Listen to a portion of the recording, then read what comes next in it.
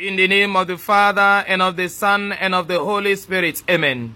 The grace of our Lord Jesus Christ, the love of God, and the sweet fellowship of the Holy Spirit be with you all. Good morning, dear children of God, and welcome to Friday of the 7th week in ordinary time of the church's year. Today being the 25th day of February 2022. Let us call upon the Spirit of God to come be with us. Come, come, come, Holy Ghost, come.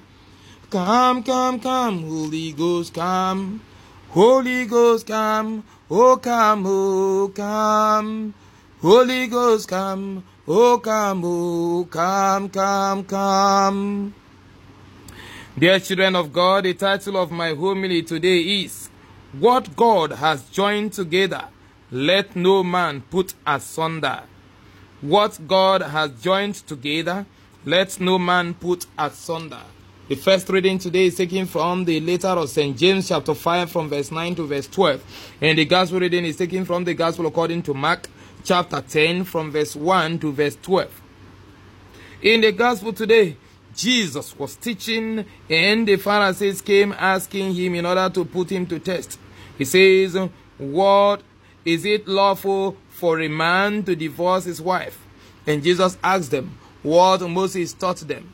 And they said, yes, Moses gave permission. And he said, Moses did that because of the hardness of your heart. And then he went on that no man should go on to divorce his wife. And then he says, for this reason, a man shall leave. In fact, he first of all said, God made them male and female. From the very beginning, God created them as male and female. And said, for this reason, a man shall leave his father and mother and be joined to his wife, and the two shall become one flesh. So they are no longer two, but one. What therefore God has joined together, let no man put asunder. The two are no longer two, but one. If they are one, then they can never be two anymore. Because they have been made to become part and parcel of each other. And so he insists that what God has joined together as one, let no man put asunder. Why do people seek divorce in marriage? Why would a man, after seeing a woman and he says, without this person, I cannot live, will want to at a point in time say, this person, once he or she is in my life, I'm going to die? Why would somebody who is so in love with a man or a woman at a point in time would want to come out of the relationship? These are all as a result of trials and challenges of different kinds. Instances of abuses exist in many marriages. Instances of deceit exist in many marriages. Instances of coercion exist in many marriages. Instances of greed and selfishness exist in many marriages. Again, instances of ignorance, non-knowledgeable in what is obtainable in marriage before getting into marriage, also exist in many marriages. Many are also irresponsible in their marital life. Many are careless. Many are giving in to different vices that is ruining their marriage. But the children of God, St. James, in the first reading today, teaches us something very fundamental about our life together in the family, in the society, in the church, and wherever we may find ourselves. And what is that thing he teaches? He teaches that we should learn to be steadfast. We should learn to be steadfast. Steadfastness could mean perseverance, could mean long-suffering, could mean holding on. And we can only be steadfast when we stop judging others. Yes, St. James tells us today to avoid judging others.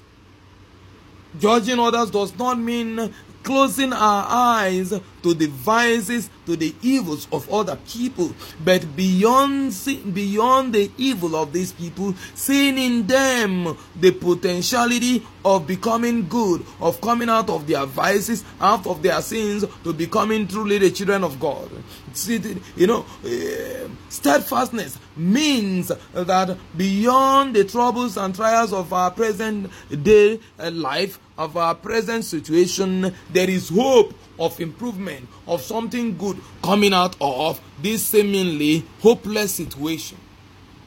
Steadfastness also will help us to see in others the fact that they can become good again, and to see in others the presence of God, no matter how clouded it appears that their life have become, clouded by the presence of the devil. We can all change. Everyone can change. You can change. Your spouse can change. Your children can change. Your boss can change. Your superior can change. Your subordinate can change. That worker can become a good person again, depending on how you handle him or her.